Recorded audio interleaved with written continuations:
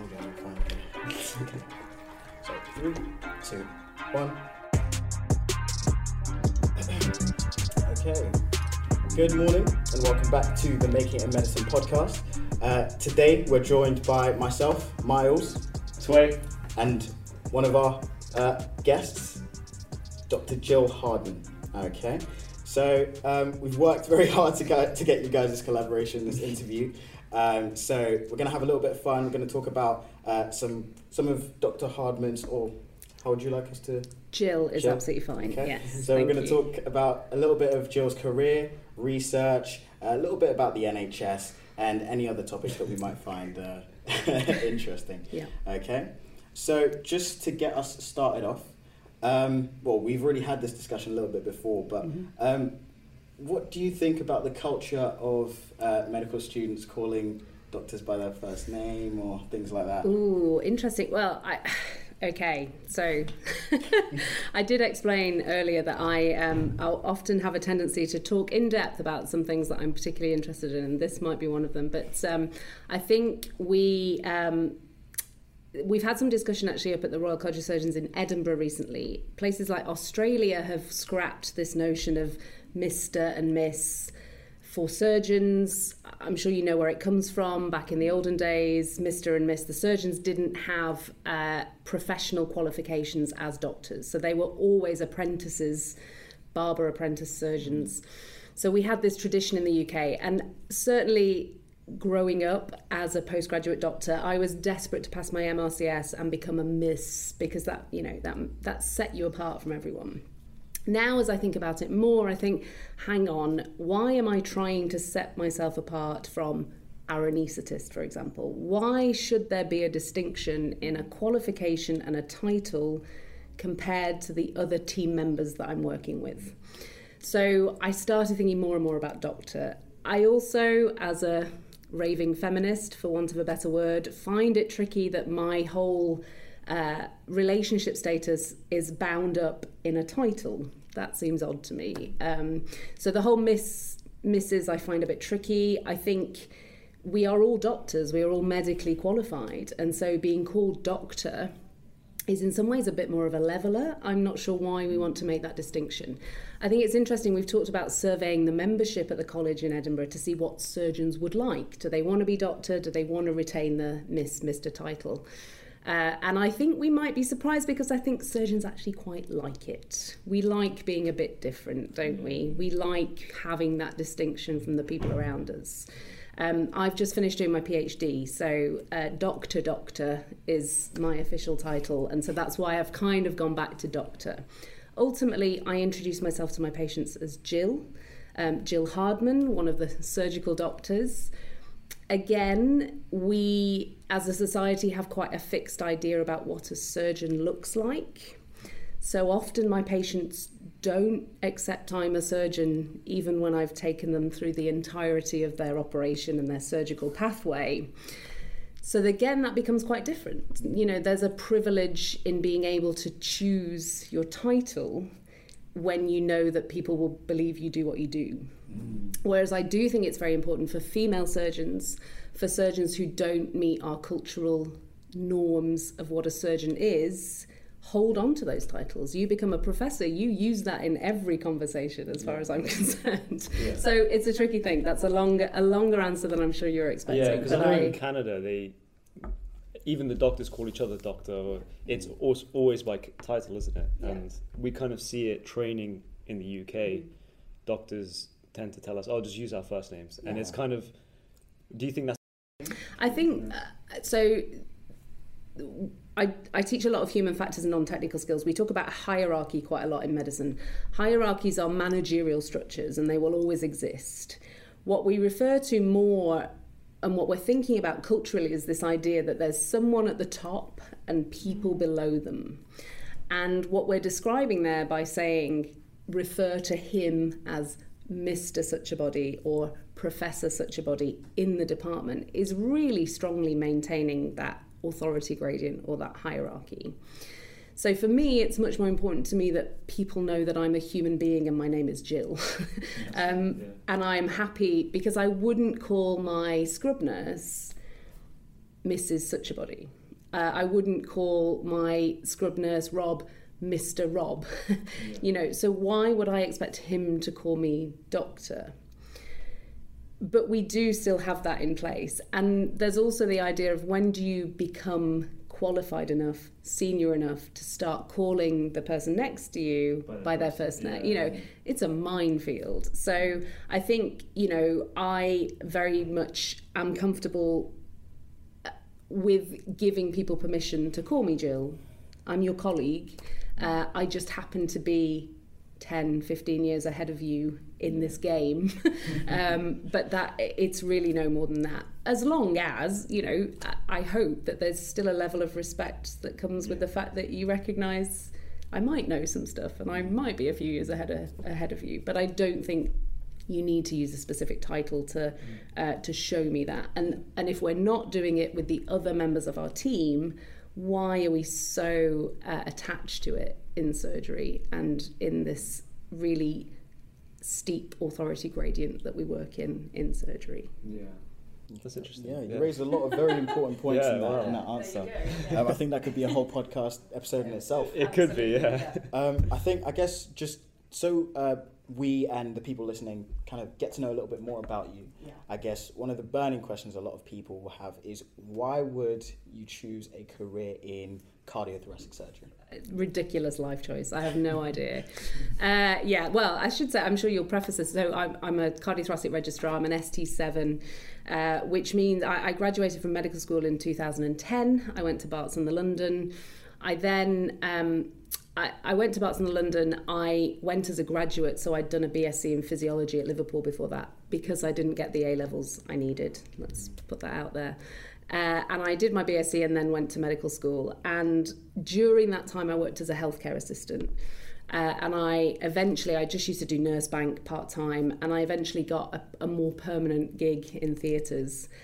And I saw everything. I knew I wanted to be a surgeon. I wanted to be a surgeon from the age of 7. I don't really know why. I don't have a medical background. I'm the first person in my extended family to go to university. But I had this surgeon idea in my mind. And so being a healthcare assistant in theatres, I got to just sit at the back of the room and watch every specialty, every surgeon, the anatomy, the operating, but also the interaction between surgeons and their team members. It was a really privileged position to be in. Little did I know at the time, you know, mopping the floor in between cases gave me a lot of insight into how this world works.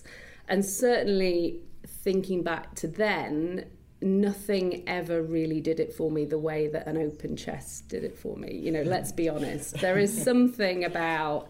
I remember waiting to see my first brain surgery. It was a trauma case. They were doing a craniotomy, and I've never been so underwhelmed in my entire life. Maybe that's an exaggeration, but it was pretty boring and not much happened. Whereas you open a chest and you immediately have this dynamic, moving representation of life, and that's big. And I don't, you know, of course it becomes more of a day job and you see it all day, every day, but it's still there. It's still that reminder that this is a big deal. This is a huge privilege, and the anatomy is clearer. It's slightly colour-coded. It's moving. There's a way of seeing what things are in the way that you don't quite see in the abdomen. And so I certainly had this like, I think cardiac might be for me, even way back then at med school. And then the more I looked into it, the more I took the opportunity to do it, the more I met sort of like-minded people who seemed to have a similar approach to me. They liked the things I liked. They concentrated on the things that I liked. And I found some of my people in this specialty. And I guess the reality is that cardiac is, particularly cardiac and thoracic are quite different. There's a lot of transferable skills, but they are quite different, even though they're both in the chest. And for cardiac, the things that we do all day, every day, cutting, suturing, tying knots, they're the things that I could do in front of my television at home and practice. You know, they're very tangible, practicable skills. And the skill in cardiac is doing those things perfectly every time in the same way, efficiently. The other things that come in cardiac are the things that I'm also interested in, like non-technical skills, situational awareness, maintaining your optimal team performance, interacting with a perfusionist, an anaesthetist, a circulating nurse. When cardiac surgery is good, it's like choreography, it's ballet. You are all moving through very set, predictable, routine moves. But when it's good, that is very, very good. My orthopedic friends do not understand this at all. You know, they cannot understand how I only do 2 operations, you know, essentially. But those 2 operations, the skilling it is the repetition, the practice, the getting it good, and the optimizing your performance and the rest of the team's performance for that period of time. And then the bigger things come in managing an entire patient. What we do with cardiac surgery affects the whole body. So the physiology of that, the physiology of bypass, the care of patients on the intensive care unit, the disease that we deal with, we're not a specialty of diagnosis. You need to tell me what's wrong with the patient and I'll tell you if we can fix it. You know, it's not like general surgery where someone's walking in with a sign or a symptom and you have to figure out what's wrong. That's not how we work. So if you like those things, cardiac's not for you. But what we do have to do is a lot of decision making around understanding how to manage someone's physiology, how to get them through what is ultimately an incredibly big operation. And those are the things that I like and that attracted me to it. So those are the reasons I think I found. Just out of curiosity, did you always have med school as your drive and motivation from the beginning, say before your BSc? Yeah, I mean, so I decided I wanted to be a surgeon when I was 7. Again, I don't know where it came from, and my mum would kill me for this now, but when I told my mum this, she said, "Oh, Gillian, you have to be very clever to be a doctor." And that was the end of that conversation. And certainly I grew up with a feeling that I wasn't quite good enough to be a doctor. I wasn't quite academically good enough. I wasn't, you know, I would struggle to be a doctor. Have you thought about nursing? Those kind of things. So but I was doing okay. And then when I did my A-levels, I very much discovered a social life and enjoying myself, and probably didn't commit myself as much as I should. And then doing a BSc, I was certainly on a course with a lot of people who wanted to do medicine, let's be honest. I think about this a lot now, and the reality of that is that I was fortunate enough, even from my sort of less privileged socioeconomic background, to do 2 degrees and have my parents' support to do that. Huge student loan debt. But I think if I were going through that system now, it would be an incredible struggle for me to do a BSc and then go off and go to medical school. Yeah. It was a struggle as it was, and the way tuition fees have changed, the cost of living has changed. I think we really do run the risk of losing people who could be very good simply because they haven't had that advantage of having access to the idea of being a doctor, and also having access to the incredible cost to become a doctor and the incredible cost to become a surgeon. Yeah, that's something very interesting. We're going to move on to that. Just before we move on though, so I run med camps, we help students get into medicine, but a big thing that I think students struggle with, is very interesting that you've been through this path, and I think you've got some great insight to help them, is a lot of students don't get the A-levels they need for medicine, and they consider that graduate entry to medicine, but then they've heard rumours about it being very difficult, they've heard rumours about it, you know, not being very realistic. What advice would you give to those students who don't get their A-levels but they're still set on medicine? I think the first thing that always springs to mind is that I am 95% confident that I can tell you I did not use anything from my A-level chemistry in the last 12 years of my career. So the first thing is the ginormous disappointment that you are not good enough because you didn't get an A in chemistry. You have to wipe that straight from your mind. The reason we set high A-level marks is not because you need to be that good to do medicine and be a doctor. It's because we are oversubscribed, it's highly competitive, and the easiest way to the easiest, cheapest, quickest way is to have very high A-level targets, so you immediately narrow down your pool of people, okay? So the first big barrier is your own mental and emotional one, where you think, well, this is what the universe is telling me, I'm not good enough to do this. And it is simply not true. I have a huge bee in my bonnet about the lack of diversity in medicine. And that isn't just about, it's about diversity of thought as well as diversity of identifiable characteristics. And the reality is that we are predominantly, and maybe it's fairer to say this of surgery than medicine generally, but we are a group of people who generally come through a private school pathway, who come through a system without being tested very much, because we are trained to get the A-levels that we need to get into the university we want to get into medical school, to become a doctor. Most of our patients are dealing with a lot of things that many of us never have any experience of. And we have to be a more diverse group of people in order to have some empathy for the people that we're working with, and to better serve the population that we're working with, and to identify the needs of the population that we're working with.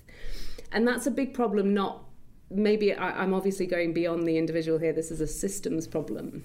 But I think if you hold that in your mind and you really want to do medicine and you want to be a doctor, you have to get quite comfortable with knowing what you want to do, accepting that you might not be a doctor by the age of 25 and you might be a 35-year-old still trying to be a doctor, and that's okay.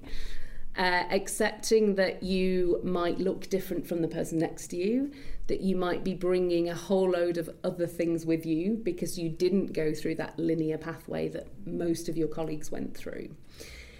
Once you get comfortable with that, you just have to work your ass off, really, don't you? But we're all doing that, you know. This is not me saying that people who've come through a more linear pathway haven't worked hard. Of course they have. But there are differences, and there are differences in where people are starting from. And so I think if you want to do it, 100% my advice is do it. If you have to take a period of time to go and work, or you have to take time out because of a family or other things that you have to do, never see those things as finite barriers or stopping points if it's something that you want to do. And I do recognise that's easier said than done. The other thing I would say is reach out to people, find your mentors, find the people who've had this experience, who can remind you of these things in the most difficult times. Because the other thing that we often do is we see these people ahead of us and we make a lot of assumptions about the fact, I bet she's never failed an exam, I bet she got everything, you know, I bet everything she's ever applied for she's got. And it's just never true. But we do have this incredible way of projecting some sort of I'm a surgeon, God gave me these skills to be, I was born doing this. And, you know, that therefore means that I've never had any failures. So when you look at me, you then go, she's probably never had any failure. What, you know, or, I can't possibly be like them because I've had this setback. And I will tell you now, it is 100% not true. Everyone ahead of you has had thousands of setbacks. So don't ever think that an individual setback that you have is your finite answer that you shouldn't be pursuing this anymore. That's a beautiful answer. Yeah. Oh, very motivating. One thing I must say, just talking to you in like a couple of minutes, you're very, very well spoken. Like, genuinely, I think I'm impressed. I feel like I'm listening to like the most motivating. I don't want to be like that. This is not my first rodeo, but this is so. Again, this is a whole other topic, but I often talk about performance in surgery and acquisition of expert skill. I did a master's degree in medical education.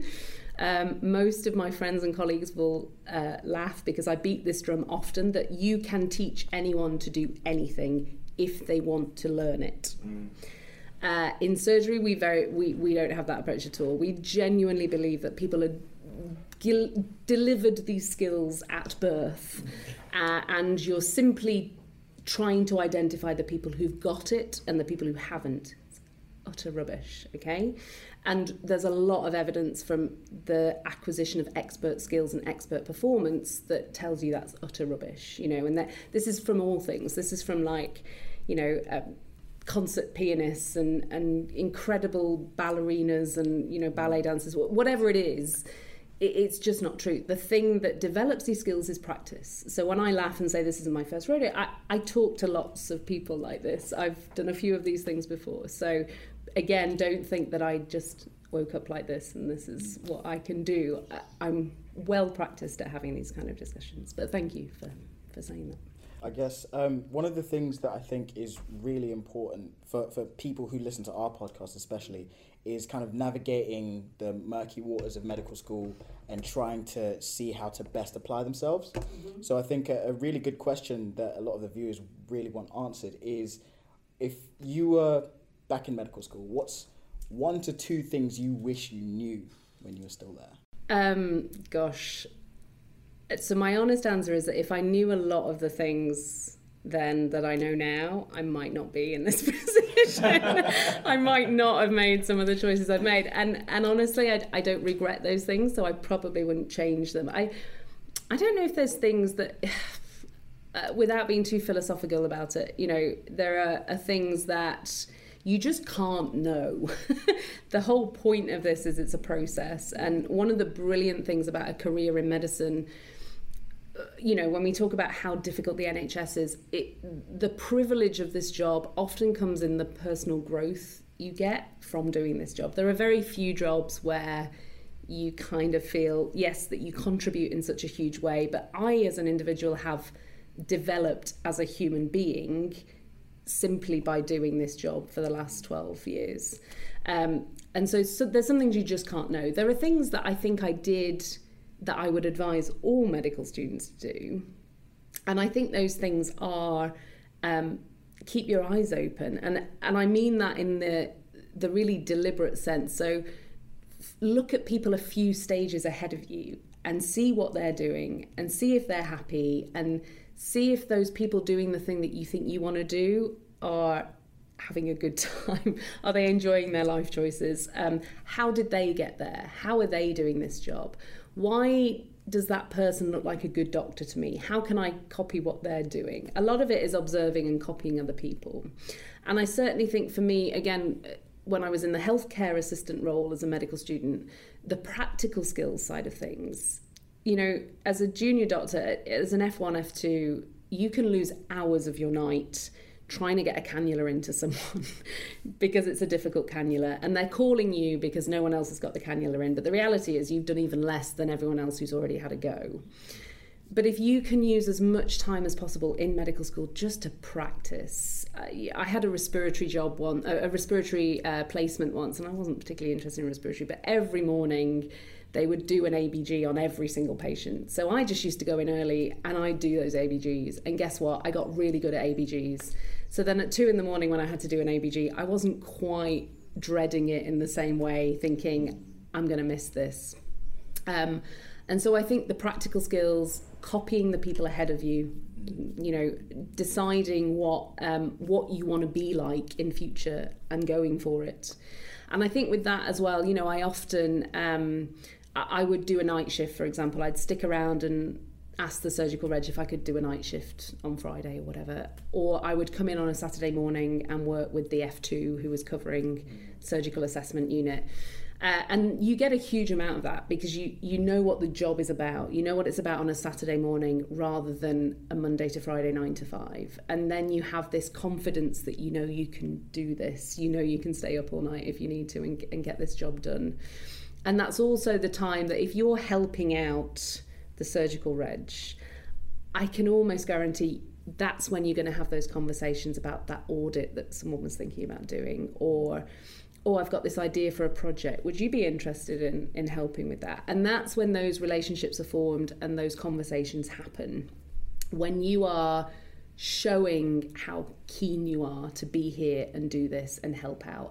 And not keen just to show it, but keen because it's about your development. You've come here on a Saturday because you want to learn how to be good at this job.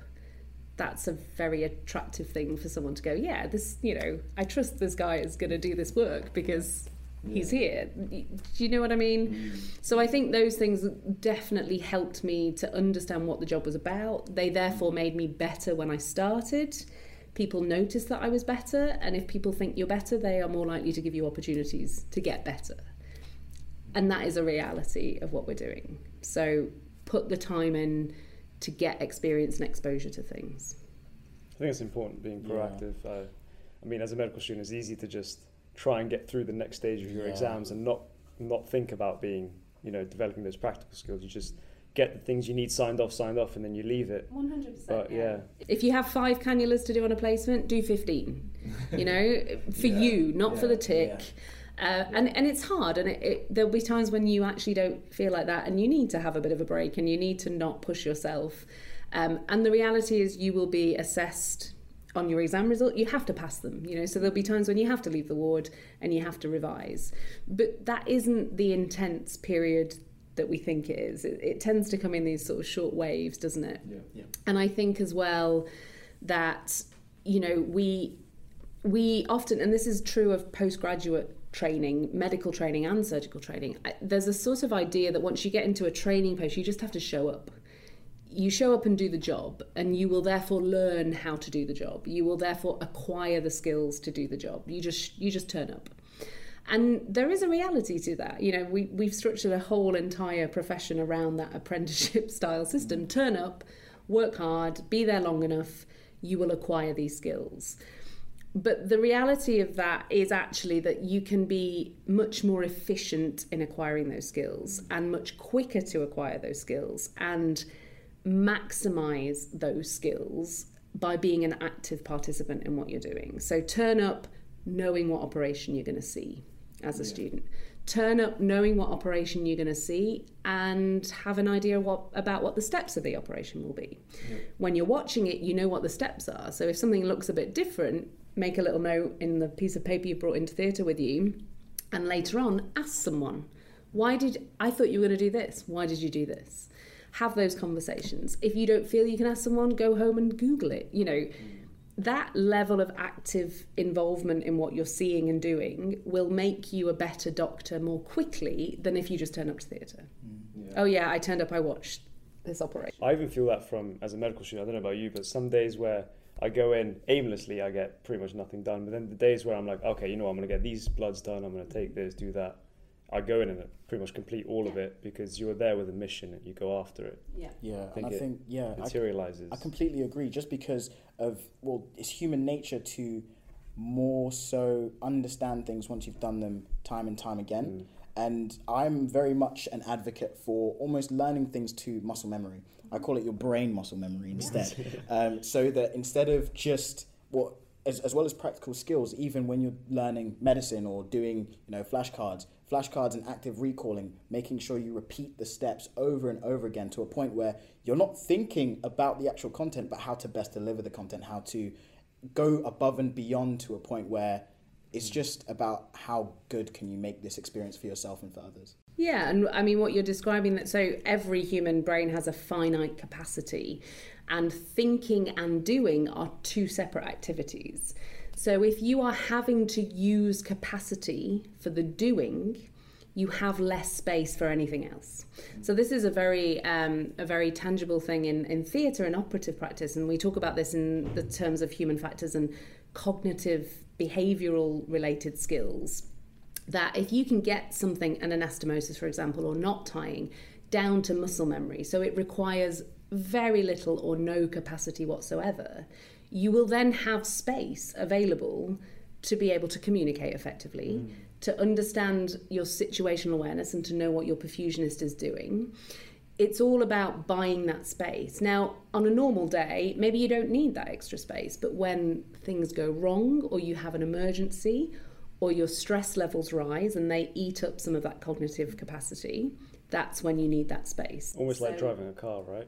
100% like driving a car. How many times have you driven home and thought, I have no recollection of how I got home? Because it was just muscle memory, in the same way cognitive muscle memory. And so what you're trying to do as a good doctor, if you are agonizing over every cannula or everything is difficult, the job of a foundation doctor is hell. Because, if you have to use that level of cognitive capacity, or things are incredibly stressful because you don't know how to do them effectively, or you can't remember things, or you don't have to know everything, but you need to know where to look to for help, and you need to have a starting point. if you don't have that background, then your foundation jobs are really, really tricky. And so as a medical student, your aim is to acquire this foundation for your practice. Doesn't mean that you're not going to fail at a cannula ever again, but really use that time to maximize on your active learning of what you're doing. Just showing up is probably not enough to learn how to do this job well in your 4 or 5 years as a medical student. So that brings part 1 of our interview with Dr. Jill Hardman to a close. We just wanted to give a special thanks to the staff at the Blackpool Education Centre for letting us film there. You can get in contact with them by following them on Twitter @BTH Education. Okay. Last but not least, I want to remind you guys to keep your eyes peeled for part 2.